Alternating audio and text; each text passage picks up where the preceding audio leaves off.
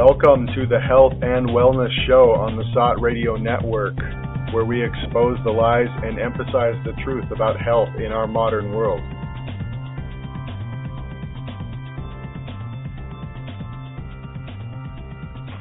Welcome, everybody.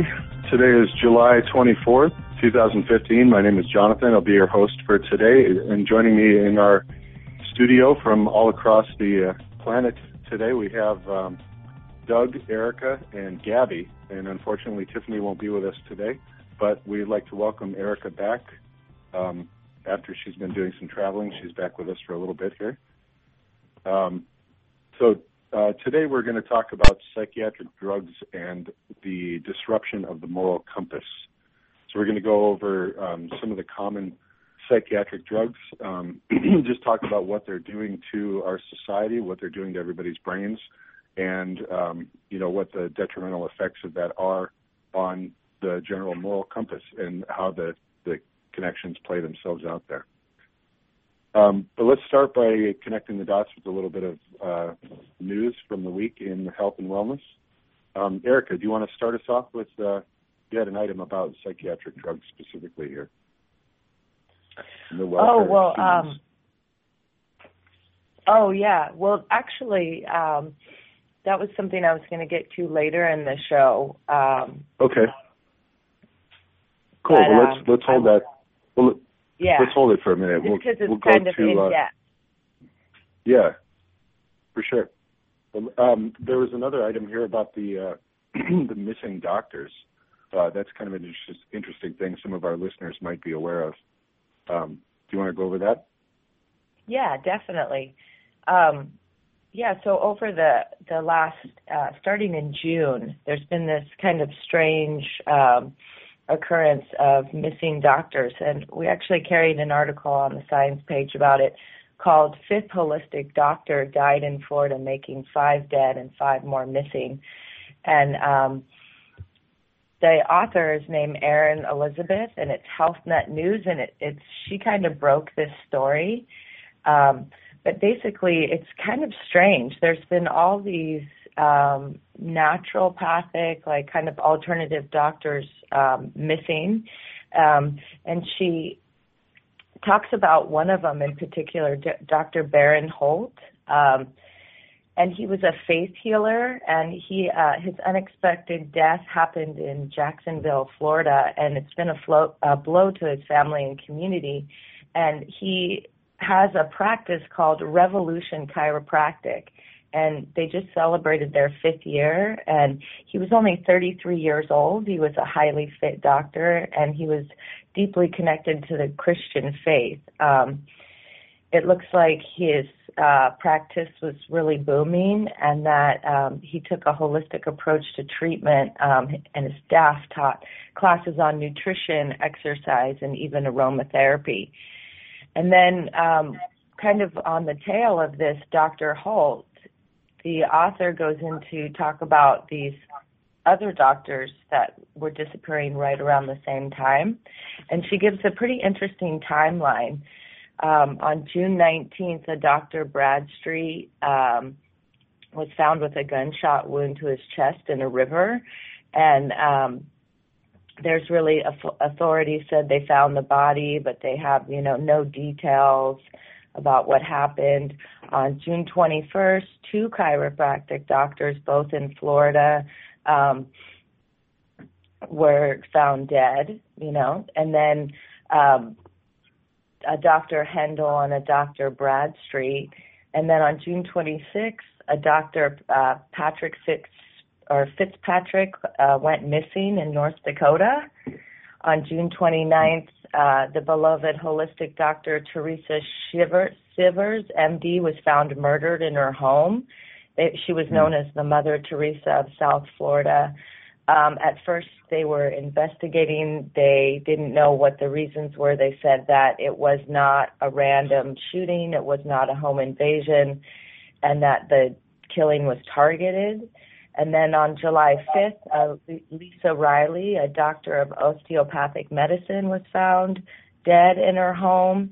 And then just yesterday, I saw another article, 7th dead doctor found among 5 slain in California. So it sounds like some really kind of creepy, weird turn of events that all these 6 doctors are being found dead.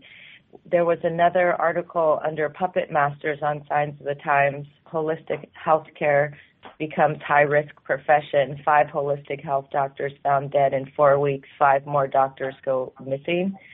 And that's from the Free Thought Project.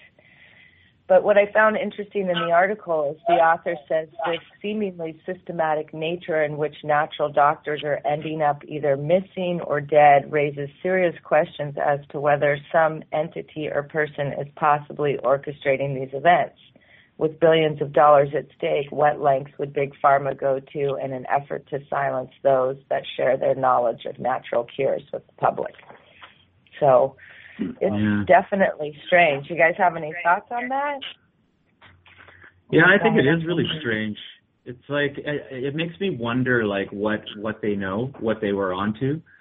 Because if you think about it, there's like hundreds of thousands of different like holistic health practitioners across the U.S. alone.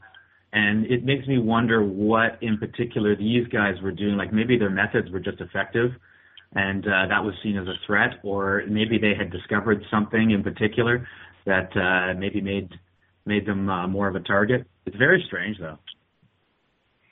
Or maybe it's just a serial killer psychopath that, just decided that he doesn't like holistic doctors.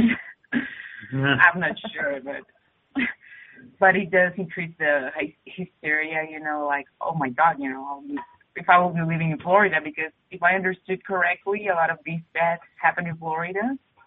Yes. Yeah. So, yeah, I would think that, yes, that somebody might be loose in Florida. Yeah. Yeah, well, it's definitely an interesting thing. Like, yeah. It seems like this, the author that I shared, HealthNet News, it seems like she's kind of keeping up on it and following it and just adding information as it comes through just to kind of put the pieces together, So if more start disappearing, at least somebody's documenting it, Yeah. It kind of reminds me of there was a time, almost 10 years ago now, where there were a bunch of bioweapons researchers, and mostly on the East Coast, that were found dead within the span of a couple weeks. Yeah, microbiologists, right? Yeah, yep. Yeah, a profession, a highly risk profession, but in Iraq, and which happened a lot to scientists, they just died. Yeah. It's very strange. It also reminds me of, there was a doctor, his name escapes me at the moment. Eric, I don't know if you remember his name, but we ran into him when we were doing stuff on vaccine research. And he died, he was very anti-vaccine and writing all this different stuff about the dangers of vaccines. And he ended up dying under very kind of mysterious circumstances as well. It was kind of ruled as a suicide, but didn't really look like it could have been a suicide, and he didn't have any reason to commit suicide. So it's I do remember it's not him. Unheard of. And he was actually mentioned in one of the articles. I can't for the life of me remember his name right now, but he was out of Canada, and he was doing a lot of research on vaccines. And yes, and actually when I was reading about these doctors, his name came up. I wish I could remember his name. It will come to me. That was Dr. Andrew Moulden. Yes. That's it. Thank you. Yeah. That's it. And there's actually a site dedicated to that story, drandrewmoulden.com, Moulden. And it's titled What Happened to Dr. Andrew Moulden, and they just kind of go through his research and the story of his death. Yeah, very strange indeed. Yeah. So if you're a holistic practitioner, you better watch your back. Yeah. I mean, from history that a lot of the big corporations don't really bat an eye at bumping off a few people. And, I don't know if it's ever I mean, certainly there have been cases that have been proven, but I think more so anecdotally, people that just kind of mysteriously disappear when they go up against certain companies. And these pharmaceutical and big ag companies are getting so big and kind of working hand in hand that it certainly makes a person wonder. Mm-hmm. Makes one wonder. There's another physician that died recently. It might be related, it might be not. He's Dr. Nicolas Gonzalez. He was considered a hero for a lot of people in the alternative medicine community, and he had individualized nutritional protocols, enzyme therapy for cancer. So presumably, he died of a sudden heart attack, and everybody was, this was on July 21st, and everybody was like, kind of shocked, because he was in excellent health, so the heart attack was definitely unexpected. So that's another one that could be related or not. It looks quite, for me it was a surprise as well. What? A heart attack, a sudden heart attack, somebody who ate very healthy, took supplements and all kinds of protocols, natural protocols that really made a difference in people. Yeah. And then he dies of a heart attack. Sounds suspicious. I thought that was weird. So yeah, okay. On to the next positive topic. Yeah. So we raise the mood here.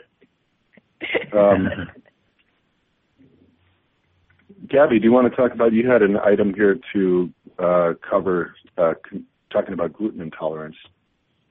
Yeah, it's a good reminder because it's an article that Peter Osborne from Gluten Free Society published. He covered a scientific article published very recently. And he reminds us that, literally millions of people are gravitating towards the gluten-free diet, regardless of diagnostic tests or medical advice or whatever, and they're feeling much better. They're improving their symptoms for migraines, depression, chronic fatigue.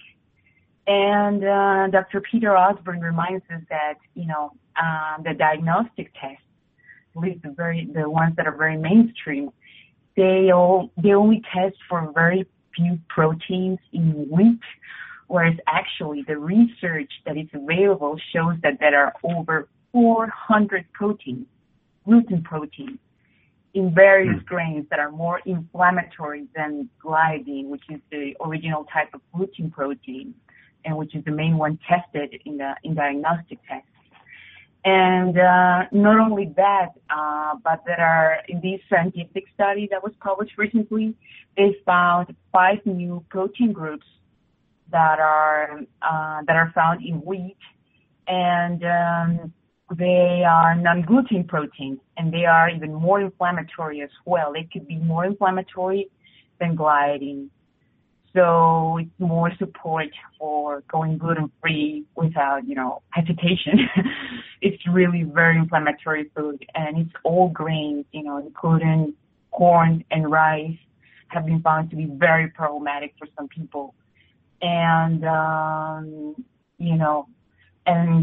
also keep in mind that, in mainstream medicine, when people are recommended a wheat-free diet for their celiac disease, after confirmation with diagnostic tests, which the clinical criteria are very strict. So if you get a label of celiac disease by mainstream criteria, you are really, really in bad, really bad health, because the diagnostic criteria are really strict. Like your gut literally is basically destroyed, And these people go on a gluten-free diet, and up to 92% of patients fail to respond to the diet, and that's because they only remove wheat. And then, when we have all this research that, all these inflammatory proteins that are everywhere in grains. So, that's another consideration. If your gluten-free diet fails, it is because it is not gluten-free. Even the gluten-free industry, which is, they earn lots of money. It is an industry, so always be aware of the food industry. they sell you gluten-free products with that label when they actually contain a lot of gluten proteins. Corn, for example, they use a lot of corn, and that contains a lot of gluten, and yes, that diet won't work. You gotta get rid of grains. And the other interesting thing is that some people think of quinoa as relatively gluten-free. Well, no. Actually, it's very inflammatory. And the other ones listed is, mold and mycotoxins. This is in all processed food. Soy, corn, all these foods can be very problematic for those who are gluten intolerant. So, yeah, gluten-free actually means grain-free, basically. Yeah, I think that's important, that there's no real such thing as a gluten-free grain, despite the fact that all these, healthcare practitioners will tell you that. Everybody who has to go on this diet, they go, oh, you have to eat only gluten-free grains. Well, really, there's no such thing. I mean, it might not be quote-unquote gluten, but just the fact that there's 400 different inflammatory proteins that can have this effect. If you're really serious about this, you need to cut out all grains and legumes while you're at it too, because they're the problem. Yeah. And it is really misleading, all the labeling. Like you go into the store, and we've talked about this before on this show, but all the, like on the coconut milk, it will say it's gluten-free, or on things that, you know what I mean? It seems to be like a selling point in stores now. You get these, especially at places like Trader Joe's or, these more health-oriented stores, and it's like they have all these products that obviously contain some sort of gluten, but they can label it gluten-free for some reason, Yeah. I don't know if you guys have that in where you are in Europe and Canada, but I'm definitely seeing a lot of it here in the U.S. It's become almost like a selling point. It's like in the past, you had the low-fat selling point. Now the low-fat's gone, and it's GF-free, gluten-free. Yeah. Yeah. I even see it on toothpaste and body care products and stuff like that too. Yeah. Yeah. I mean, when I saw it on the coconut milk, it's like, what? What? Yeah. I've actually seen some water that was labeled fat-free, which I thought was kind of funny. But some waiting for the bottled water to say gluten and dairy-free. Yeah. Yeah, but definitely don't label GMOs, Everything could be labeled with gluten-free or this-free or that-free, fat-free, but, can't have a GMO label on it. Yeah, I get asked that a lot. Like, people want to remove, bread. They want to start to removing something, so they think about bread. They say, can I eat a corn cookie? I said, right. And how about all the GMOs on it? How about eating like your grandfather did, bacon and eggs? Yeah. Exactly.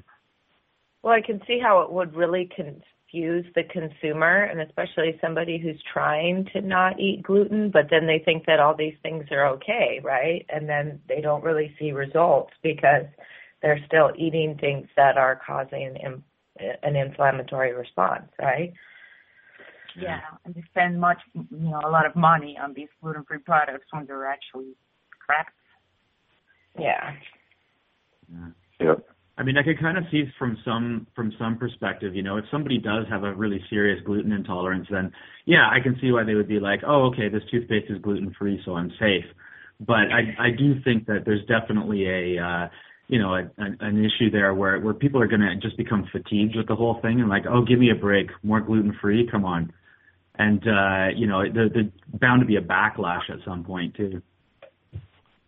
Yeah. Oh, for sure. I've seen my fair share of rolled eyes at any kind of talk about being gluten-free. I think it's already reached that sort of publicly discredited state where people either think it's dumb or they don't believe it, or if you say that you don't want gluten, then they're like, well, are you celiac? And so you try to get into a conversation about how it doesn't matter, but I think it's already discredited mostly in the public eye. Yeah, it's like a trend. Of many jokes. Oh yeah. Like Jonathan said, the rolling of the eyes and the butt of many jokes. Oh, you're one of those gluten-free people, Yeah. Exactly. You can kind of see like waiters and waitresses in restaurants and stuff like, oh good, I've got one of these tables. That's all, all gluten-free. Yeah, I can eat as much as I want. Mm-hmm. Well, let's move on through some of our articles here. Doug, did you want to talk about rhodiola a little bit? What is rhodiola? Yeah. So there was an article on the Science, Health, and Wellness section by a naturopath named Laura Bryden on her blog that's called Reset Me. And she's actually a naturopath who graduated from Toronto's naturopath school called the Canadian College of Naturopathic Medicine. So I thought that was great because Toronto's my hometown. So she talks about how our stress response system, which is known as the HPA axis, it's calibrated to kind of intermittently deal with severe threats. But it's not really for the incessant kind of trivial threats of modern life. Like we don't want the HPA axis is the hypothalamus pituitary adrenal axis. And we don't want it to kind of charge up and release cortisol every single time, we're in heavy traffic or we're getting, phone calls left and right or the boss is on our back. But it does. It kind of charges up in all these situations. And it's kind of difficult to power down our HPA axis, to kind of calm down and see these threats for what they really are, not actual threats to our life, but more just kind of daily stresses. So she says one way of dealing with this, like her kind of favorite way of dealing with this is an herb called rhodiola, which is an Arctic plant. It has a root that smells like roses, which is where it gets its name rhodiola from. And she calls it a stress vaccine. So it was traditionally used in Russia and Scandinavia as an energy and fertility tonic. But modern studies show that the extracts of rhodiola improve symptoms of depression and relieve stress-induced fatigue. And this was kind of interesting. I did a little bit more digging into rhodiola, and apparently Soviet Union scientists used rhodiola to help soldiers improve their mood, brain function, and physical performance. There's been human studies that show that a 200 milligram dose of rhodiola helped volunteers improve their exercise endurance.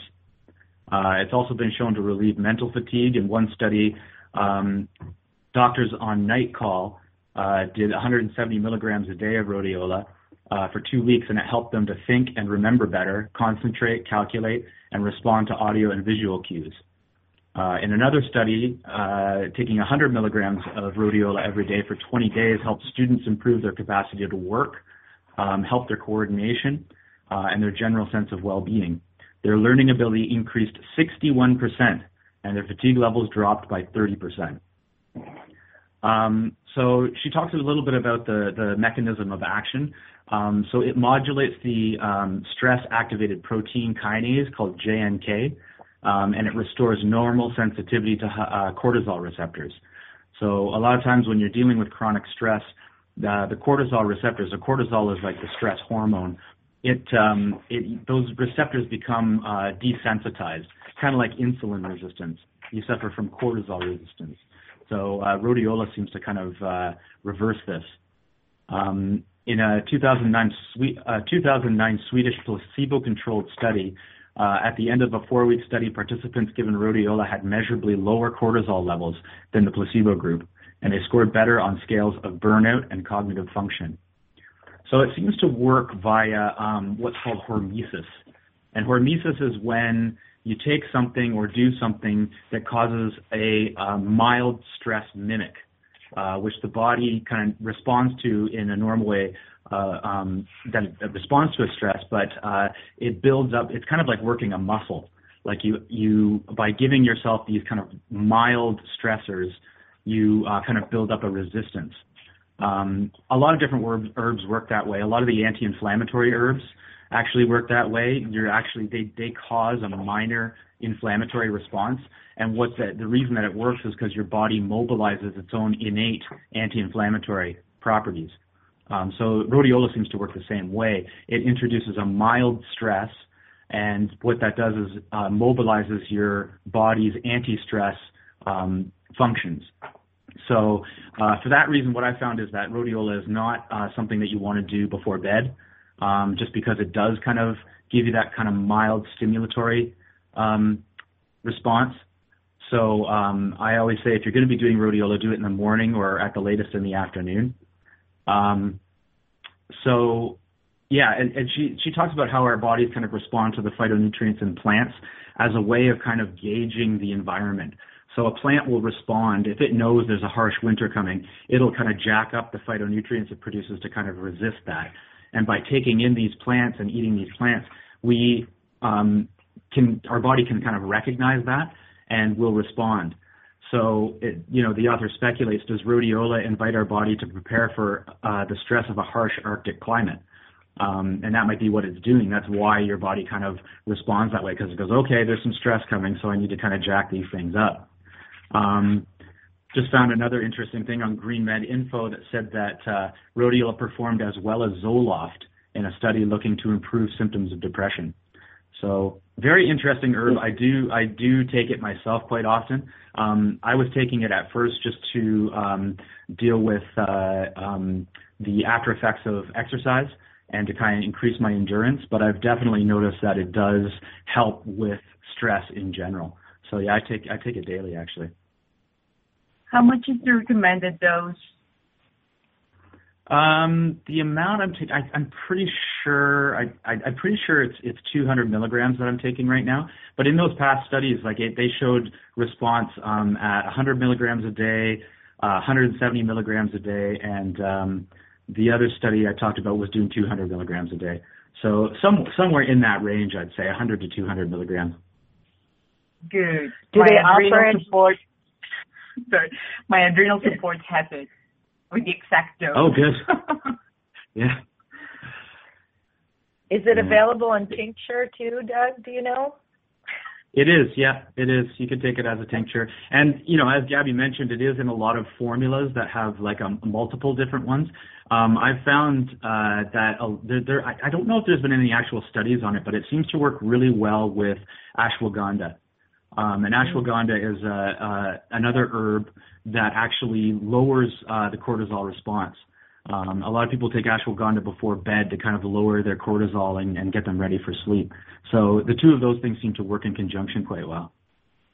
Oh yeah, my adrenal support also has that one. Good, so that's why I feel better.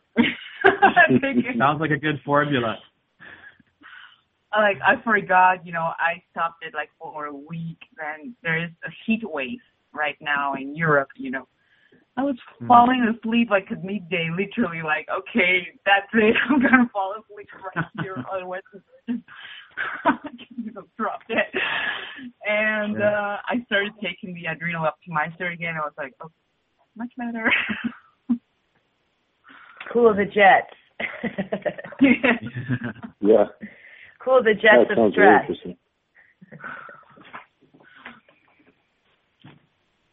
Doug, are you aware of any impending regulations on something like rhodiola, kind of like we're seeing with comfrey and other herbs that are commonly available?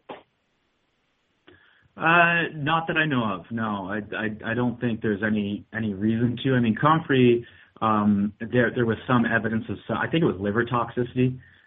So that's kind of what people have been arguing to get rid of that. But as far as I know, there's no real adverse effects from taking rhodiola, and people take it daily, all the time. So I don't think there's any risk of losing that anytime soon. But of course, who knows, right?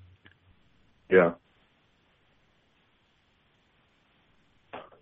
Well, let's get into our topic for the day. Speaking of anxiety and stress and what people do to kind of cope with that, we can see that I'm sure a lot of people are aware, even if you're just kind of a casual reader of the news, or if you kind of keep your ear to the ground, that there's just been this massive explosion of psychiatric drugs, especially over the last 10 to 15 years.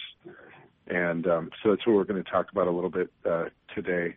And Erica, let's revisit that article that we had brought up at the beginning. It was psychiatric drugs and the welfare of humans. Do you want to start us off? Yeah, actually. Oh, yeah. Just let me mention, a quick article that we stumbled upon with, and that gave us, the idea to talk about these moral compass disruption.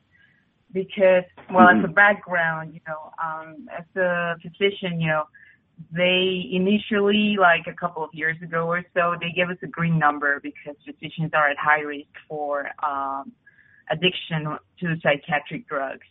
And I was like, oh, okay. So in case I get addicted or something, I go to this number, right? Well, in the end, I've never tried psychiatric drugs. I always explain that in our Areolas program, our breathing and meditation program, that, works just as good or even better. I've never tried these drugs, and, I lead a fairly, stressful life, so to speak. We work in the emergency room. And I had a lot of colleagues describe me how it feels to be on those drugs, and it's really very concerning.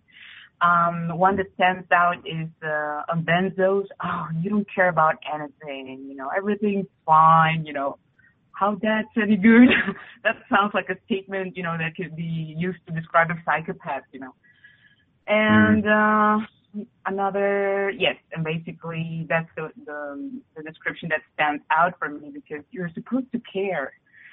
And so we found this article, which is titled "Some Psychiatric Drugs Seem to Affect Moral Decisions," which it's a very dumb study, actually. It covers a very stupid study. The study compared how much pain people were willing to anonymously inflict on themselves or strangers in exchange for money while they were on antidepressants or dopamine-boosting drugs like Parkinson's drugs. So, yeah, it sounds pretty sick. So this is what they did. And they found that, for example, the dopamine-boosting drugs, they virtually eliminated all altruistic behaviors. And for those who were on antidepressants, it was kind of mixed up, but the basic point was that they were very harm aversive. They will be willing to pay twice as much to avoid pain and stuff like that. So that made me think, oh God, so all these people on all these drugs, and we have a world that is, completely gone mad and nobody's noticing, right? Because they don't care. So yes, that's the gist of it. And yeah, I'm pretty sure Erica has very good points to make as well. Well, that's what that article was, what got us talking about this topic, because it's just so concerning to see, especially when you have loved ones or families or friends go through these kind of, medications, to watch people change and to watch their demeanor and their behavior change. And so that's kind of what spurred our topic of discussion. But, I wanted to cover this chemical warfare on humans, psychiatric drugs, and it's an interview with Robert Whitaker. And I've spoken about him in the past in one of our other shows. I think it was on Big Pharma, just the research that he's done pursuing this psychiatric drug industry and basically endangering the American public, and obviously not just Americans, but he exposes the lies and the cover-ups of the FDA and the process of reviewing these type of medications. And as you guys were saying, all these medications keep coming out. It seems like every week there's a new medication to treat something. And as Gabby was talking about, what are the implications for the brain, right? So you have a restless leg syndrome and you take a medication and now all of a sudden you don't feel compassion anymore. I mean, that's kind of concerning. So basically, in this article that is carried on SOTT, and it's a few years old, I mean, his book came out a few years ago, he talks about, he makes the startling claim that new psychiatric drugs have directly contributed to an alarming new epidemic of drug-induced mental illness. He says that the very drugs that are prescribed by physicians to stabilize mental disorders, in fact, are inducing pathological changes in brain chemistry and triggering suicide, manic, and psychotic episodes, convulsions, violence, diabetes, pancreatic failure, metabolic diseases, and premature death. He said the common thread in all these different treatments was an attempt to suppress mental illness by deliberately damaging the higher functions of the brain. And the stunning truth is, behind closed doors, the psychiatric establishment itself labeled these treatments as brain-damaging therapeutics. So he kind of goes into all the different generations of drugs. He says that the first generation of antipsychotic drugs created a drug-induced brain pathology by blocking the neurotransmitter dopamine and essentially shutting down many higher brain functions. In fact, what antipsychotics such as Thorazine and Haldol were first introduced, psychiatrists themselves said these neuroleptic drugs were virtually indistinguishable from a chemical lobotomy. So, I mean, the article is like, several pages long, but basically the gist I got out of the article was, basically a chemical lobotomy, basically numbing all sorts of emotions, distressing emotions, discomfort, and, changing the actual structure of the human brain. And so maybe you're not suffering anymore from anxiety or depression, but you're really not feeling anything, right? Yeah. It really puts things into perspective, like all these kind of epidemic, diseases that are running rampant these days. Like how much of that is actually because of side effects from different drugs that people are taking? Diabetes is one of the ones mentioned. I mean, how much of this diabetes that we're seeing out there is actually induced by psychiatric medications? Yeah, I mean, he says that in this article. He says that psychiatric drugs is actually worsening the target symptom of depression or psychosis or anxiety over the long term. Yeah. To give just an example, he says that in 1903, roughly 1 out of every 500 people in the United States were hospitalized for mental illness. When they introduced the psychiatric drugs, by 1955, it became 1 out of 300 people. In the 80s, the first generation of antipsychotic drugs were introduced, and the statistics changed from 1955 to 1987. It went fourfold. 1 out of every 75 people were deemed disabling mentally ill, So, and up it goes, and because of the way these drugs work, they have a person who has psychotic symptoms or maniac symptoms, and they give them the drug. So maybe for the first week or the second week, it works for some people, not everybody, but they're kept on these drugs indefinitely. And that leads to brain changes that were not there, because initially, even though you take a drug to block dopamine receptors, for example, brains can show that even though you can have psychotic symptoms, it's not that you have dysfunction in dopamine, or a lot of dopamine in your brain. It's actually, looks pretty normal. But when you take these drugs for a number of years, then, it really screws your brain. Then you start showing, that you develop more dopamine receptors as a compensation, because the drug blocks dopamine. So the body responds by creating more dopamine receptors. So they get more ill, obviously, because they have more dopamine going around.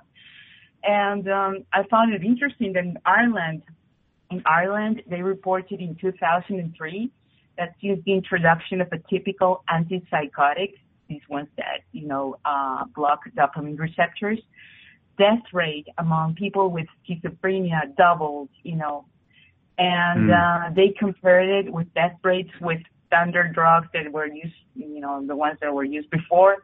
And yes, and it doubles with the new atypical antipsychotics. And in fact, in their 7-year study, 25 of the 72 patients, they all died. Well, the statistics in very poor countries like Africa, where they cannot afford these drugs, actually people with schizophrenia do pretty good. Some actually heal, because they have a short episode. They're not putting these drugs indefinitely, and they have a chance to recover, actually. So that's pretty crazy, You have to be in the U.S. to really be at risk for dying. Yeah. Well, yeah, and it's a money making machine for sure. You know what I mean? That there's not these positive results, and like Gabby said, these side effects of death and dying, and psychosis, and it's making it worse in the long run, right? Yeah. Absolutely. I find it really interesting too that you can kind of see this rise in like narcissism and this kind of the more selfishness and psychopathic tendencies kind of increasing in society, and it kind of mirrors the rise in the use of these drugs. So everybody's always talking about how there's a lot less empathy, it seems, in everybody's day-to-day interactions. And how much of that is directly attributable to people being on these drugs. Yeah, and they're prescribed like candy, So some doctors try it and they say, "Oh, it's great. You don't care about anything." So they recommend it to their patients. When they see they're highly stressed, they cannot deal with stress. Instead of recommending doing sports or yoga or breathing exercises, they say, "Oh, or taking rhodiola." Or rhodiola. Or ashwagandha. Or even if they're completely ignorant, on alternative medicine or herbs. I've seen some people actually say, okay, you can go to the herbal shop and, ask for something there. Maybe it will help. That's more, sincere than, giving a drug like this. Pharmaceutical reps, they will say, oh, it doesn't create addiction. In fact, it helps and it doesn't create addiction. So anybody can take it, That's bullshit, It's really bullshit. Total bullshit. Sorry. People struggle for years, trying to get off these drugs, and you can't. The side effects, they last for years. It is well documented. Years. Yeah. I've had a couple friends who have gone through the process of what they described as a complete mental breakdown, based on various causes, whether it was trauma, like a death of someone close to them or things like that, and then ended up being put on some of these psychiatric drugs. And one friend in particular described the result as just being this darkness, this like incredible depression and sense of meaninglessness, and it just basically made everything completely worse. Maybe they weren't having psychotic episodes in public anymore, but, they might as well just kind of be laying on a cot all day. It just turns people into vegetables. And it, it certainly doesn't it doesn't help people at the very least. And it doesn't help these people become productive in society or helpful, or like we were talking about, it doesn't increase compassion or anything like that. It basically just makes you into a zombie. The side effects, and I guess honestly I wouldn't even call them side effects. They're like the primary effects of the drugs. They're really bad. Exactly. Yeah, it's breaking the moral compass. It makes elderly people completely zombies listed. And I remember Tiffany sharing an article on the previous show about how psychiatric drugs were killing 500,000 seniors every year. This was a study done, and yes, they give these drugs to the elderly because they cannot sleep well, they're restless, and it's just basically, we want to shut you off. We don't care about you. We don't want to hear about you. Come on, take these drugs. And basically, it worsens dementia symptoms, and that's a horrible way of dying, of passing away the last years of your life. Mm-hmm. We see the same thing with veterans too. Looking at there's an article on SOT, the disturbing facts about psych drugs, soldiers, and suicides. That there are now over 8,000 suicides each year by U.S. soldiers and veterans, over 22 a day, and that 33% of those are attributed to medication side effects because the Pentagon spends $280 million a year. That was in 2010, so that was 5 years ago, on psychiatric drugs for soldiers. And, we can see like the increasing ramp up of, military domination throughout the world. And as soldiers who I think a lot of them, and I've had a number of friends who are in the military as well, who sign up for ostensibly good reasons. In their minds, they're defending their country, they're being of service. I think a lot of them actually have good intentions. They're not just signing up to go kill people. But then when they get put into these situations where they're forced to serve a psychopathic agenda, it breaks the brain. And so then, you end up with suicidal tendencies or just extreme depression. And a lot of these soldiers end up in a really bad way. Yeah, for sure. I think a lot of times, I think the reason you see this problem is because, when somebody enlists, they've kind of given up their ability to act from their own moral compass. Like they can no longer kind of make a decision because they think it's the right thing to do, or that, their conscience is telling them the right thing to do. They have to give that up in order to just serve their orders, so right. Despite the fact that they might think, it would be right to kind of evacuate a village of all the innocents before bombing it. No, that's not what their orders are. They have to just bomb the village. So by giving up their own ability to act from their own moral center, they by having to give that up, I think that causes a severe, stress and depression and post-traumatic stress disorder, all these kinds of things that they're suffering from. So the Army's response to this is just to drug them. And then, of course, then they're dealing with all these drug side effects and all these kinds of things. So it's a terrible, terrible situation. Well, yeah, adding to that, the military lived very close to a military base, so it had lots of experience with soldiers, especially young, 19, 20, 21-year-old soldiers who, like you guys were saying, they give these things out like candy, and then they take them recreationally, and that's when things get really scary. So they're combining, like one of the main ones that the military guys get is Xanax for anxiety and anti-anxiety. And then they combine this Xanax with alcohol, and it's basically a super deadly combination. And there's actually an article on the health and wellness section of SOT about Xanax addiction, side effects, withdrawal, and rehab, because it is becoming, I think, one of the number one drug overdose admittance to the hospital in the U.S. because they're combining this type of anti-anxiety benzo that basically lowers the heart rate. And there's been quite a few children in the state of Hawaii that have died of this combination of the alcohol and the Xanax. Mm-hmm. So basically these young soldiers are mixing these kind of drugs, and it's having detrimental effects, Yeah. Well, from that article that Jonathan was just talking about. No, go ahead, Doug. Well, I was just going to say, just going to give a quick thing from the article you were just talking about. That it says that 500% more soldiers abuse prescription drugs than illegal street drugs. That's pretty telling right there.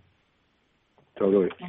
Yeah, because they're very easily accessible. And, a few years ago, the Army realized that, what they're doing is not working, and they actually had like a $5 million grant to pursue alternative therapies like Tai Chi or meditation or yoga or things like this, because they're obviously realizing that what they're doing is not working.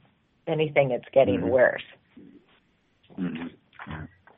And it is also well documented that the, U.S.-sponsored terrorists, they use drugs like these also when they go like mass shooting, mass raping women, people. It is documented, for example, in passing on the Libyan war, thetruth.com, it's a tape from Al-Qaeda. That's the name of the documentary. And also in the documentary about Syria, which was done by a Russian channel. And, they describe how all these, people are drugged when they go mass, committing, all these atrocities.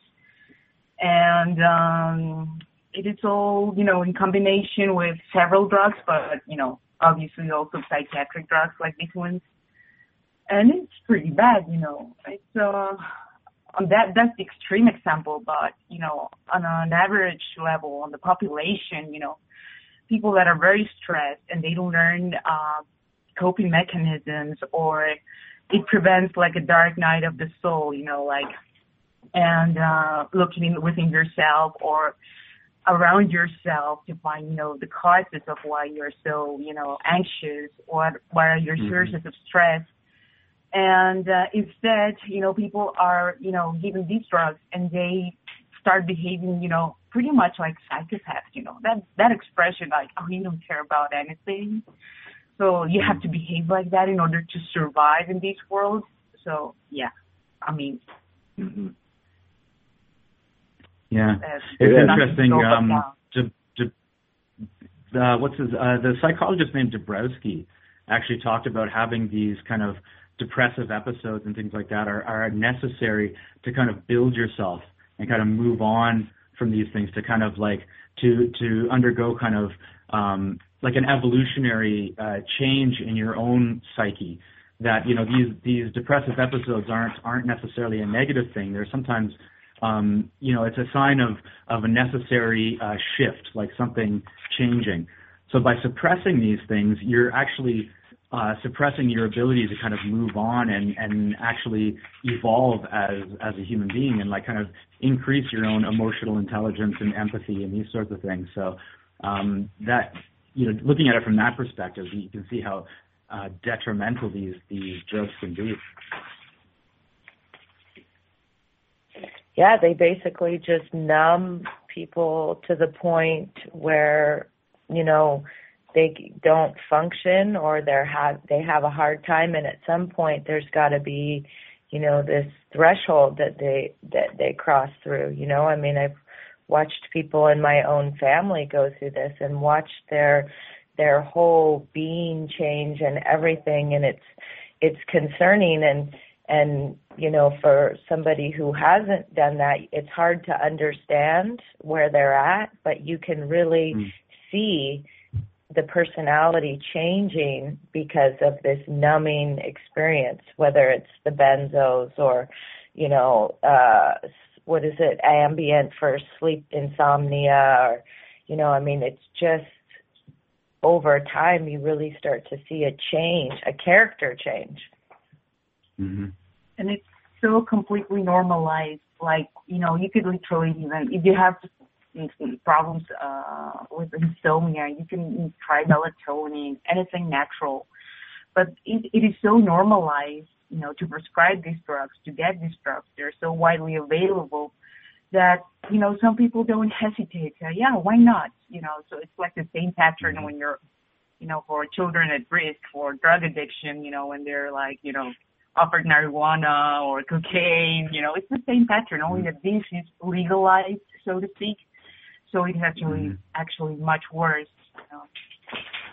And well, now just mentioning that, Gabby, that's the legal drugs now are the biggest concern for parents.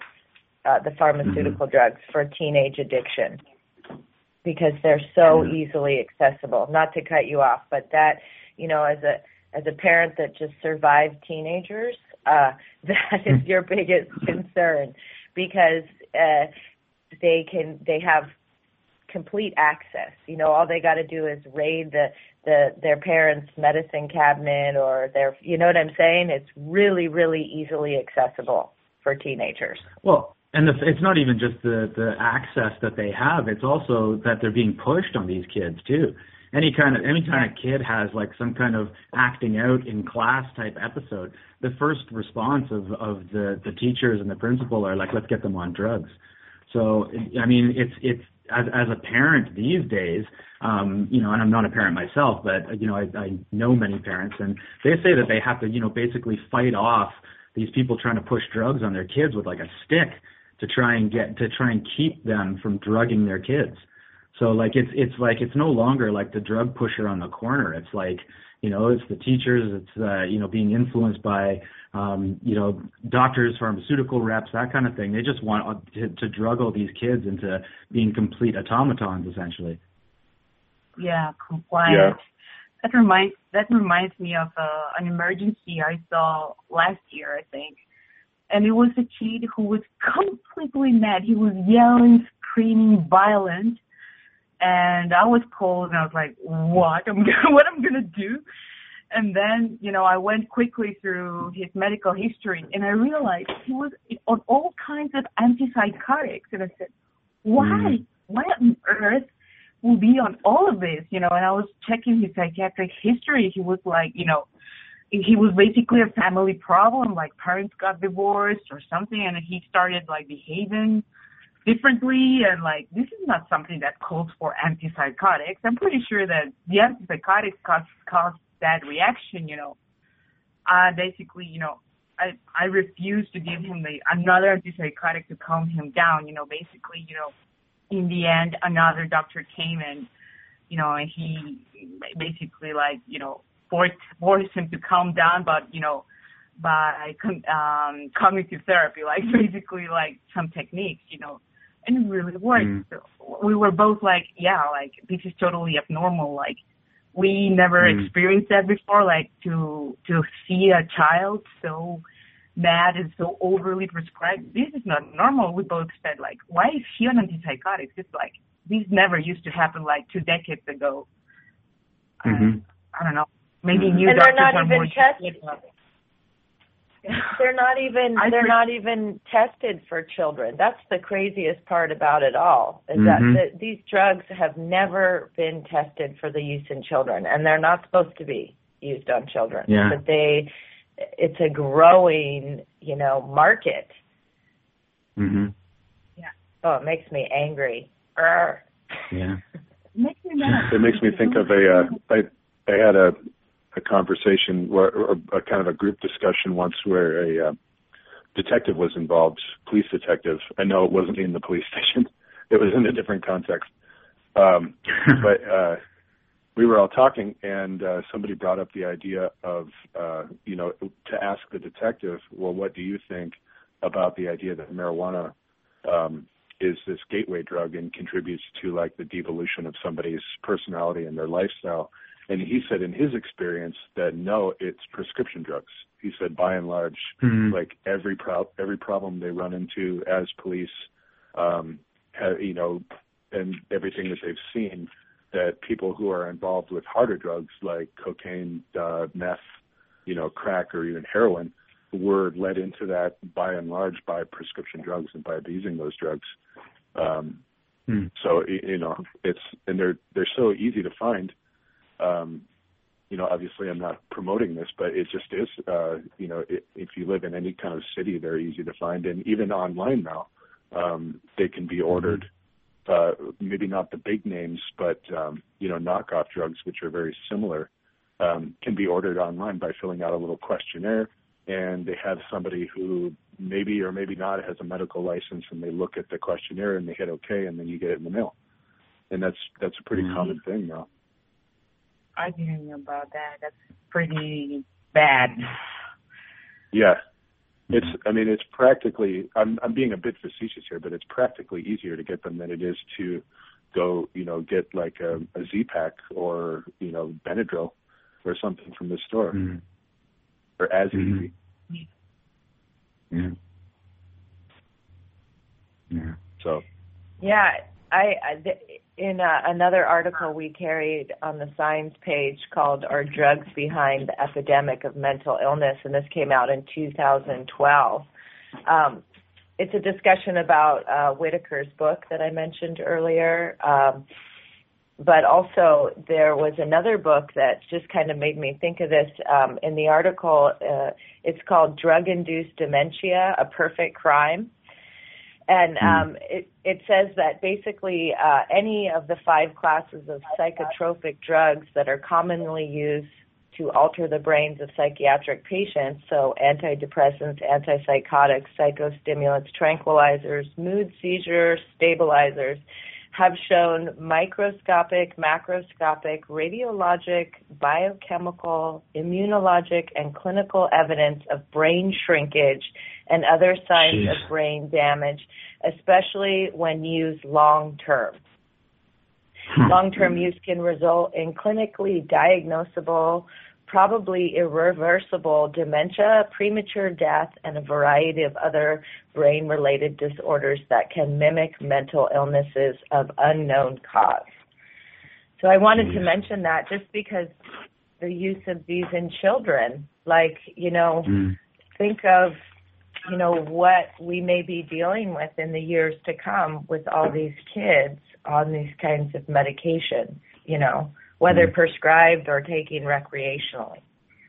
It's really concerning. Yeah. I think the main argument that I really liked about the interview of Robert Whitaker is that these drugs prevent higher cognitive functions. That's basically the main message, the most important message for me.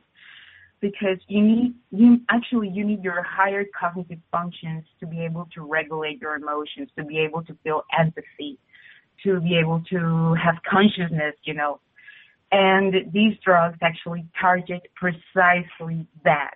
So you cannot expect any improvement in your life or in the type of person you are if you take these drugs, especially as prescribed as candy. Yeah. It's the same kind of thing. When your body is showing a symptom of some kind, it's communicating something to you. So, and it doesn't do you any good to try and numb that symptom because you're not dealing with the reason that it's showing you that symptom. So I know that in homeopathy, they often say that by suppressing these symptoms, what you're actually doing is just driving them underground, suppressing them, and then it will manifest in some other way. It'll come out stronger. They use the example quite frequently of having some kind of eczema or something like some kind of skin rash or something, and you suppress that with a cortisol. Well, by suppressing it, you're not actually dealing with the underlying symptom or the underlying cause. So then it will manifest in some other way. And eventually that actually will manifest as some kind of emotional symptom. So, it's by cutting these things off, you can just look at it from the emotional level. If somebody's undergoing a lot of stress or they're depressed or anxious or something like that, by taking something that suppresses that, you're just driving that symptom underground. You're not actually looking at why this is happening. And you're interfering with your ability to kind of come to some sort of resolution. Your body is communicating something to you. Maybe your spirit or something like that is communicating something to you. Something is wrong. So by numbing that, you're cutting off that communication completely. And I can completely see that you are suppressing those higher reasoning functions. It's like, no, I don't want to hear about this. I just want to, go through life without having any kind of stress or anxiety and be a zombie essentially. So it's kind of. Yeah, that's the main problem that I see on a mass scale for everybody who takes these drugs on a mass scale. I'm open-minded that some people might need it on a temporary basis, okay. But on a mass scale, the psychiatric drugs are so, commercialized. It just, basically breaks the society's moral compass, literally. People stop seeing that something's wrong with our government, with how life is going, and, it's crazy. Definitely. It's frightening, too. Absolutely. Mm-hmm. But I think that the awareness is coming out. Like, I know Doug and Gabby and myself, we all teach the EE, the Areola Stress Reduction Program. And it's amazing after about 5 or 6 years of working with people to see that people's consciousness is changing. They're realizing, people are realizing that, they've got to try something different. That, as you said, Gabby, this may work in a short time. Like, just to take Xanax, for example, when people are coming off of drugs in rehab, the first thing they do, especially heavy drugs like heroin and cocaine and crystal meth, things like that, the first thing they do in rehab is give Xanax or benzodiazepines or Klonopin, which we talked about in a previous show. And it's only meant to be, for like a couple of weeks to break through. And then, but unfortunately people are taking these things for years. I mean, I've met so many people who've come to my classes and said, well, I have this low-level anxiety in my life every day, and I just take half a Xanax bar, and I feel better, And so I don't go there on the, maybe you shouldn't do that, but I suggest, have you tried breathing exercises, or have you tried, stress reduction techniques? Have you tried meditation? And people are open to it. They really are open to trying something else because they're realizing with this low-level anxiety and these drugs that they're getting all these side effects, and they want something different. They don't want to have to be dependent on that all the time. Have you guys seen that? Yeah. Yeah. Well, in a sense, yes. Like, because when I teach EE, it's sometimes different groups. Like, sometimes I teach for people that are already attracted to alternative therapies. For the ones that are very into mainstream medicine, they're more like this information never reaches them, in a sense. So, and yes, and they know they're highly stressed and they want to learn, but they're so completely like brainwashed that I've seen more people more open-minded as each year passes, but there's still a long way to go. Yeah. Well, I think that too. I think it's experientially based. Yeah. For example, go ahead, Gabby. Sorry. Actually, it's an interesting case because I taught the breathing exercises the other day to a person who was actually on benzos and was still having anxiety attacks increasingly despite the drugs. And this person has been several years on them. So I said, well, okay, let's learn some breathing exercises. And this person started practicing them and suddenly needed relief. So it's something as simple as that, who can relieve stress even though you're on the drug. So, yeah. Yeah. Yeah, I think in our modern society, we can see that memory is not, a big focus. A lot of people have short memories, or our culture has a short memory as a whole. And it takes memory at a very basic level to be able to kind of attach your experiences to your desired outcome. So it makes me think of that it's very largely experientially based. I mean, people who have gone through the process of being depressed because of trauma or some other thing in their life which led them to take a drug to combat that, they feel better for a little while, but then after a certain period of time, the drug burns out their GABA receptors and dopamine receptors, and they just feel like crap, all day, every day. And so the struggle becomes to feel kind of a baseline, like I just want to feel less like crap than I did yesterday, not actually good. They need to be able to remember what the feeling was like in order to want to try something different. So, Eric, I agree that a lot of people would want to, try something natural or try an alternative remedy to their state of mind. But I think a lot of people are so damaged just by, diet, pollution, and these drugs all combined together that I think the people are few and far between that actually say, oh, yes, I can recognize that this doesn't make me feel better, so I'm going to try something different. Yeah, it's kind of like just reflective of our society overall. This is kind of sold as the way that you deal with these things. It's like if you're feeling bad, then, you go and you get a drug. Like doctors don't have alternatives.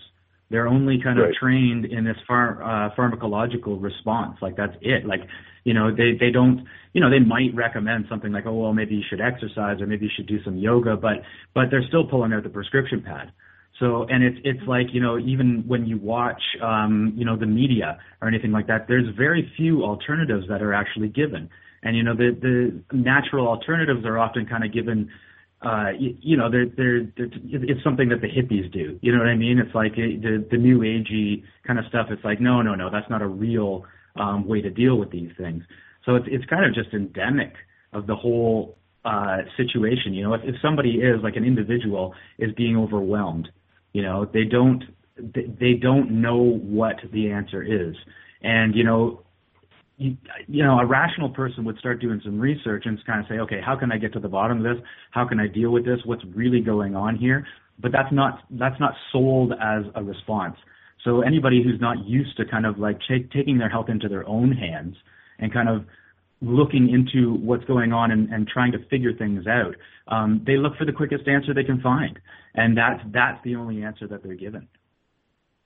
Or what is fashionable, which is, for example, go to the gym or, run a marathon, or basically remedies that are considered healthy but actually could put your body on fight and flight mode, doing aerobic exercise like 2 hours in a row. Yeah, that's not exactly stress relieving in a sense. People get, hooked on even on exercise, running a lot, you're doing a lot of aerobic exercises, but it's not actually the most healing mode because of the fight and flight response, And it does take work. Yeah.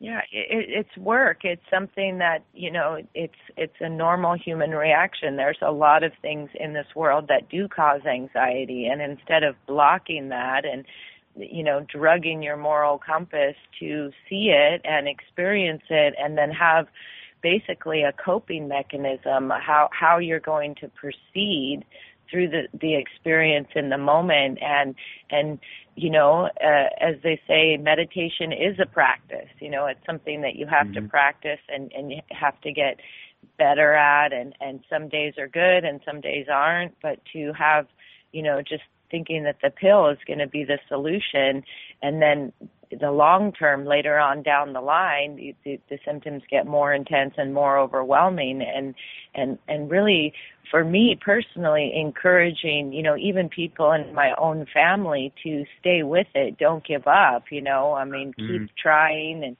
keep working on it.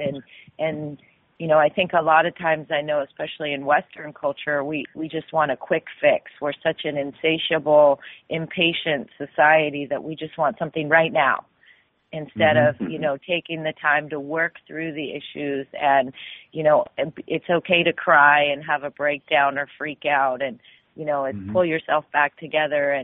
And really, it gives you strength in the end to see these anxiety-inducing situations going on around you and, breathe, do some breathing, do some, land in your body, get into your own skin and kind of, move through it and know that you have the strength within you. I think that, people are so isolated and they're afraid to be perceived as weak that they don't want to appear that way, if that makes sense. These people don't realize that everybody else is like on these drugs, That happens to me in a sense, like watching me here, like, oh my God, this is like maddening. And then I go to the room where you sleep, where you're on call, and then I realize, I open the cabinet and there are all, drugs here and there spread out, God, this is like completely crazy. This is when I will never get tired of recommending areolas, because it's the one practice that relieves stress and it strengthens your higher cognitive functions. So the way you respond to life in general is completely different. It's constructive, creative, and it's completely opposite of taking these drugs, which shuts down your higher cognitive functions, and then you basically, God knows how you go through life, adapting to psychopathic society, basically. Yeah. Yeah, it's like it is the opposite. That's a good way of putting it, Gabby, because it's like it's getting in touch with those higher reasoning centers, instead of trying to numb these things. I think it's kind of like a matter of perspective. It's like, if you are going through something like this, it's like you need to see it as a challenge. It's kind of like, okay, I'm being presented with a challenge in my life here. I need to figure out how to deal with this. And you kind of have a choice. You can reach for the pill, as Erica said, and just numb it and deal with it, or you can kind of like say, okay, what's being communicated to me here? What challenge is life presenting me? What lesson do I have to learn here? How can I move on from this? How can I solve this problem? So it's really a difference in attitude. Yeah. I agree. I think the work idea that you guys both just brought up is a really good point, and I think this kind of leads down to the authoritarian follower personality that so many people have been kind of corralled into being authoritarian followers. It comes down to who told me so, So it's like, well, the doctor said so I should take these drugs, and then the doctors prescribed them because, the teacher said so at medical school, or the textbook, which was influenced by the company that makes the drugs. And so the general, this kind of vague cloud of, authoritarian fact gets taken in by everyone, and they say, well, that's just the way things are. That's just the way things are done. And there's this real lack of being able to do the work to think for yourself. It's like a really simple, maybe kind of mundane example is, a jaywalker is bad because they broke the law. And not, you can't look at that person and say, well, there were no cars coming and they crossed the street, so that was a logical thing to do. But, a lot of people attach the authoritarian implications to other people's actions or to their own actions and say, if I'm told to do this, then I should just go ahead and do this. If that's the way things are, then that's just the way they should be. And there's people aren't coming up with their own logical conclusions to how to live their lives. And I think that, like what we're talking about, the disruption of the moral compass, it's a disruption of the ability to think for yourself about how you should live and how you should deal with problems. Yeah. It's like, why are you on this planet? Why are you in this life right now? What are you here for? Are you here to kind of just tolerate and, make it through? Or are you here because, you're here to learn something? You're here to do things. Are you here to just follow orders? Or are you here to kind of, do you have a greater life purpose? Yeah. Well, I think so many people are stripped of that purpose. If you ask around, and I can certainly attest from personal experience, there's many times in my life where I've felt like I don't know what I'm doing. I don't know, what am I here for? What is my purpose? I have no aim. I feel good maybe when I'm busy, when my mind is occupied, and then when I'm not, then I have nothing to do and I have nothing to think about, and I just feel kind of aimless. And that certainly is not a constant state of being for me. It's something that I'm working on. But in the past, I've felt that way quite a bit. And I think if you asked around, a lot of people would feel that way as well. They just say, I don't know, I'm here to work for my company, or, I'm here to, just please myself. There's a lot of really simple explanations for it. People have no higher purpose, and like what you were talking about, making that effort to find a solution to the problems in your life and say, how can I learn from this? That alone gives you kind of a bead on a higher purpose. It gives you something to focus on and say, okay, well, I'm going to learn from life. I'm going to retain the lessons that I've learned and use them to become better. Unfortunately, I don't think that's a very common state of mind nowadays. No. Well, because these sorts of states that you're talking about, like this kind of like, what am I doing here? Why am I doing this? I think that those things are normal. Like that is a normal response to life, to living. And I think that, these states are a signal that maybe it's time for you to move on. Like it's time to kind of find a higher purpose and do other things. And I think that those kinds of things aren't looked at as normal. Those things are looked at as being disorders. It's not right for you to feel this way. So this is a problem that needs to be solved quickly and easily by popping a pill. But I think if we kind of have this attitude shift where it's kind of like, no, these depressive states are normal, it's actually a good sign. It's a sign that you're kind of like responding properly to a situation or to your own life. These states are a signal. And you can either hear that signal and try and work with it, or you can numb it. And I think that's really what it comes down to. Yeah. It reminds me of that article published on the top regrets of the dying, which was put together by a nurse who worked on palliative care. And it was basically, I wish I would have worked less. I wish I would have spent more time with family and friends and keep in touch with them and so forth. Mm. Yeah.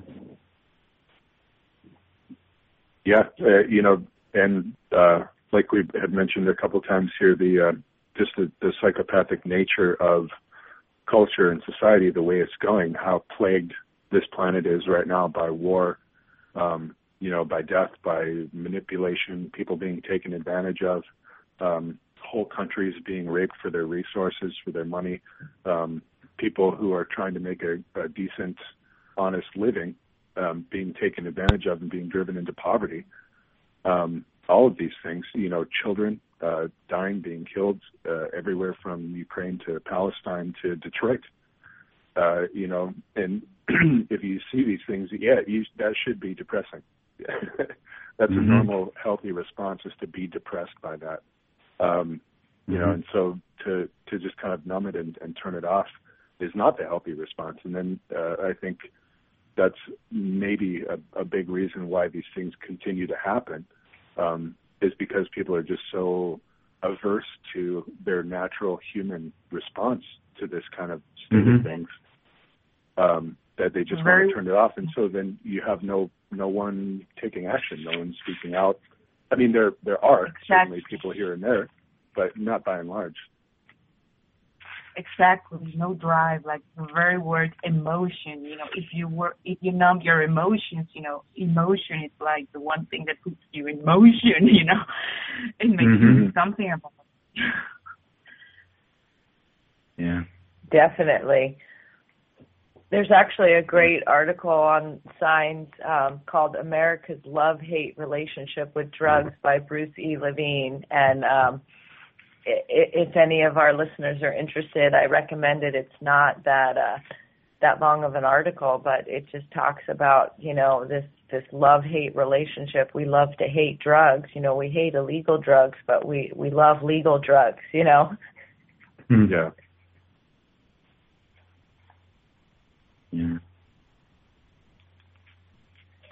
So we could talk all day about it. Yeah.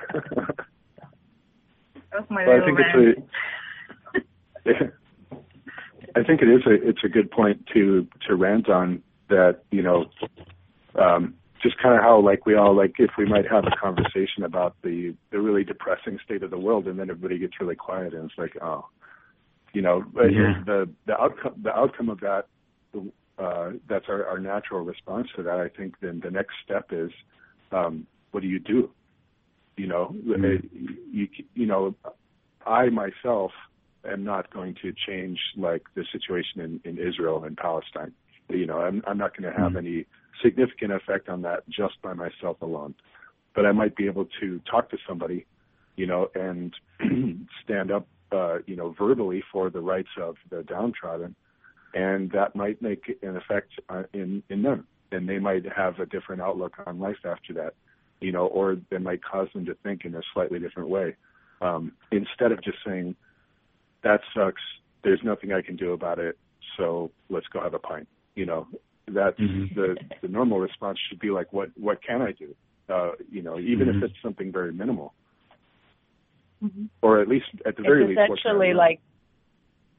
It's essentially like what I like to think of as just planting a seed for someone to think differently. Making a suggestion or bringing up the topic and then kind of letting it, like you would plant a seed in the soil and let it grow. Really everyone has to come to that place on their own, but you can plant the seed and hope that that person tends to that in their own daily life, in their own, existence. Yeah. I always put that analogy on the aerialist classes. It's just like everybody's different, every life is different, but it's like planting a seed, you put order in your own house, so to speak, and you plant these seeds, and the sky's the limit. Imagine if everybody will respond to what is happening within and without in a creative way, we will literally live in a different world, by one, a bunch of us will create a different world. Yeah. And like what we're talking about, the moral compass, is kind of getting your own moral compass in order. It's like, the very least thing you can do is learn from what you're seeing so that you can allow that to change yourself, so that I can say, well, at least I recognize that this is wrong, and that will allow me to live and express myself with more compassion in the future. Because if I don't learn from it, then nothing has come out of that, and I was just depressed. So I think it's about allowing it to change you, and to change the way that you live, and to then let those ripples kind of go out into the world, and to make yourself a more conscious person, to allow something like that to happen. But when you're on these drugs that we're talking about, even the very basic ones, but especially the harder, psychotropic and psychiatric drugs, that kills that, and that kills any drive to learn, to change yourself, to make any kind of an impact at all. And especially just using America as a microcosm. What do we have, like 400 million people in America now? That 389 million of those people are just completely dumbed down. And it's, I think a lot of it is to do with the drugs that we're on. Yeah, that's true. Yeah. So, well, maybe this is a good time to give out the the web address for the Areolus site, because we've mentioned it in past shows, and we were talking about it here today. It's if anybody who's listening is not aware of that, it's EIRIU-EOLAS.org. So EIRIU-AOLAS.org. EIRIU. And the short site, eebrief.com, also yes, is the same URL address. Yep. Yeah. Great. And remember, it's a practice. So if you do it once and you don't notice anything right away, don't give up hope. Keep coming back. Keep practicing it. And I know for myself, and why I became a teacher, was I was going through a very stressful point in my life, and it really saved me and my family, from just completely losing the plot and not being able to cope, and with each practice it gets different and better and easier. And as I said before, some days are just going to be that way, and you just sit with that and know, that this is a natural part of being human, and that's, you can, things will change, right? It's a one constant. Mm-hmm. Yeah.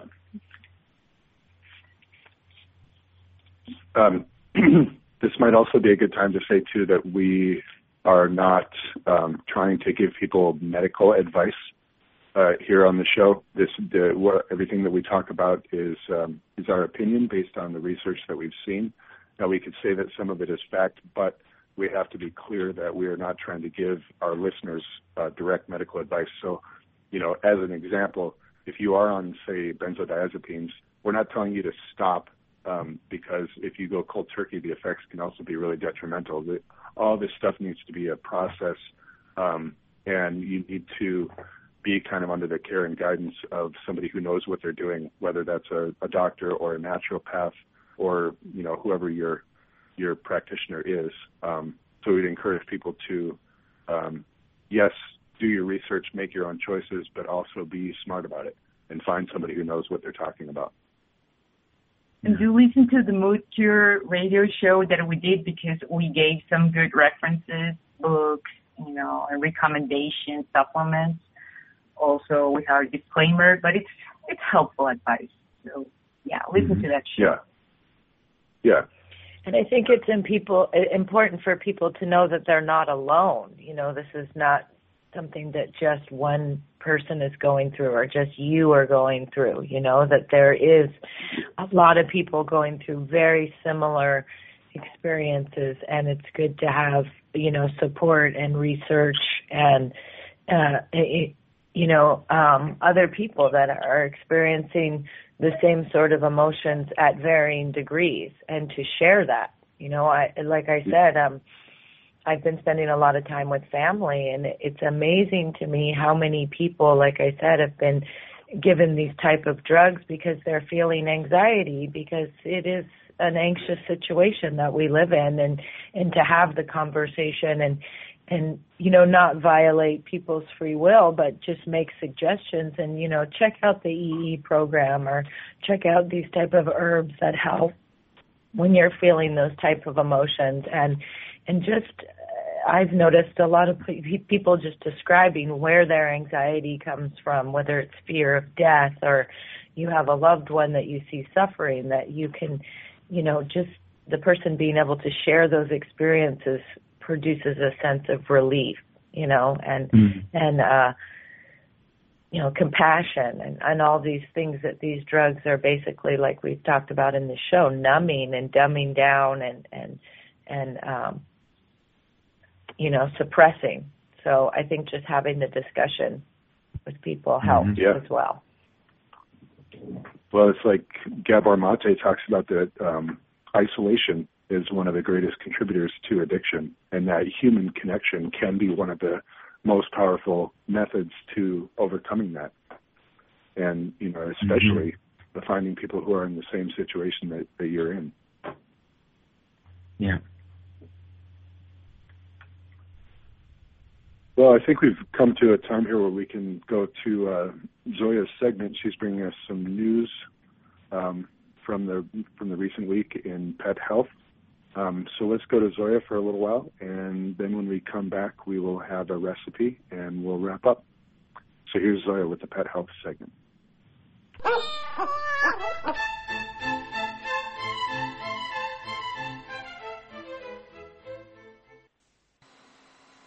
Hello, and welcome to the Pet Health segment of the Health and Wellness Show. Today I'm going to cover some of the recent pet-related news items. So the first news item has to do with something every pet owner, and a dog owner in particular, probably already noticed. According to a new study, apparently pets may help you identify assholes. Scientists at Kyoto University experimented with 3 groups of 18 dogs who interacted with their masters and others in a role-play situation. The dog owners couldn't open the box and had to ask from a stranger in the room. In the first group, the stranger refused to help. In the second group, the stranger offered help. In the third group, the stranger behaved in a neutral way. After witnessing this, the dogs were more likely to accept a treat from a neutral observer than a person who refused to help the owner. The dogs in the two other groups seemed to have no issue taking treats from the strangers. Scientists believe that this proves that dogs can make emotional evaluations of people and apply it socially. Even humans under 3 years old aren't able to do this. They discovered for the first time that dogs make social and emotional evaluations of people regardless of their direct interest. This ability is one of the key factors in building a highly collaborative society, and this study shows that dogs share that ability with humans. Now, the next news item is less optimistic. Apparently, due to an increasing economic instability worldwide, animal shelters experiencing up to 20% increase in owners dumping their pets. The most common reasons given were cost of living pressures and changes to living circumstances, such as moving between rental properties. A lot of time it doesn't have anything to do with animal at all. It's more so a change in circumstance for the owner. It is the fact that people just can't afford to care for the pets at the moment, or they just didn't fully understand what involved in taking care of a pet. Some organizations issue a reminder to people to make sure they could afford the long-term cost of an animal before they adopted or bought one. It's making sure they fully understand that, a pet is for life and that they do have the finances and resources to care for them for that time period. Well, unfortunately, considering what is about to come, the situation may become much worse for our four-legged friends. Another news item is more of a warning. It is well known that xylitol, a natural sugar alcohol sweetener popular for its low glycemic index, is also known to cause hypoglycemia and hepatic necrosis in dogs. And the problem is that now it can be also found in several specialty peanut and nut butter brands. For example, brands that are being sold in US like Nuts and More, Crush Nutrition, and P28 Foods all make peanut butter and nut-based spreads containing the ingredient. So far, mainstream peanut butter brands haven't started using xylitol. Only the 3 specialty brands included in their formulations. The problem may occur when dogs may fed straight peanut butter as a treat or fed treats baked with xylitol-containing peanut. Second, a dog that nabs the entire jar of xylitol-containing peanut butter and happily gorges on his or her treasure without anyone knowing could quickly become extremely ill. If this occurred during the day while the owners were not home, it's possible the dog would die before people returned. So please, keep that in mind and always check the ingredient list. Another interesting news item has to do with bears, and particularly their kidneys. Scientists at the Jackson Laboratory in Bar Harbor, Maine, are studying the kidney of the American black bear to see if they can learn how it functions and hopefully use what they discovered to develop new treatments for kidney disease. Black bears go into hibernation in the fall with healthy kidneys. They don't urinate during hibernation, and by the time spring arrives, their kidneys are damaged and have lost most of the function. At that point, the bear's kidneys appear to regenerate themselves, returning to normal function during the spring and summer. How does that happen? And if the researchers will figure that out, maybe they will come up with treatments that can prevent or reverse kidney damage. Also a news item from the beginning of this month. Biologists are trying to find the reason thousands of nesting birds have abandoned Seahorse Key of Florida's Gulf Coast. The little blue herons, pelicans, and other birds left the island all at once in May. As it turns out, the largest bird colony on the state's Gulf Coast is now a dead zone. Scientists have found no indication that disease, contaminants, or predators are to blame. The abandonment concerns biologists because it could have a ripple effect. Many bird species have here returned year after year to the same nesting sites, and biologists also don't know how the disappearance will affect the island's other animals, some of which rely on the birds to survive. Well, this is just another sign of the times, a sign that our planet experiences ongoing calamities that are only going to increase. So, if you would like to learn more and the possible causes and reasons, visit SOTNet site and read the articles in the Earth Changes category. And the last news item has to do with one of the greatest politicians of our time and a very lucky little girl. Who said that dreams can't come true and that Santa is the only one to give long-desired gifts? Apparently, a Kyrgyz schoolgirl received a 6-month-old Newfoundland puppy from the Russian president as a gift. She had asked him for the animal in an email during the annual direct line on April 16th, 2015. She wanted a dog of that exact breed. There were none in Kyrgyzstan, and it was impossible for her family to bring such a pooch from abroad. The girl's parents weren't aware that their daughter had written to the president about her wish and were surprised to see the puppy. They nevertheless extended a warm welcome to the new family member. Dasha, the girl, says she once saw a picture of Vladimir Putin with a dog and assumed he loved animals. She had always dreamed of owning a Newfoundland, and now her dreams has come true. Vladimir Putin is known for his love for animals, and this is not the first gift of this kind from the Russian leader. In June, he sent a Labrador puppy to a girl in Tula. The region's governor personally handed the dog over to her. Well, this is indeed one lucky girl. And this is it for this week's segment. Have a great weekend.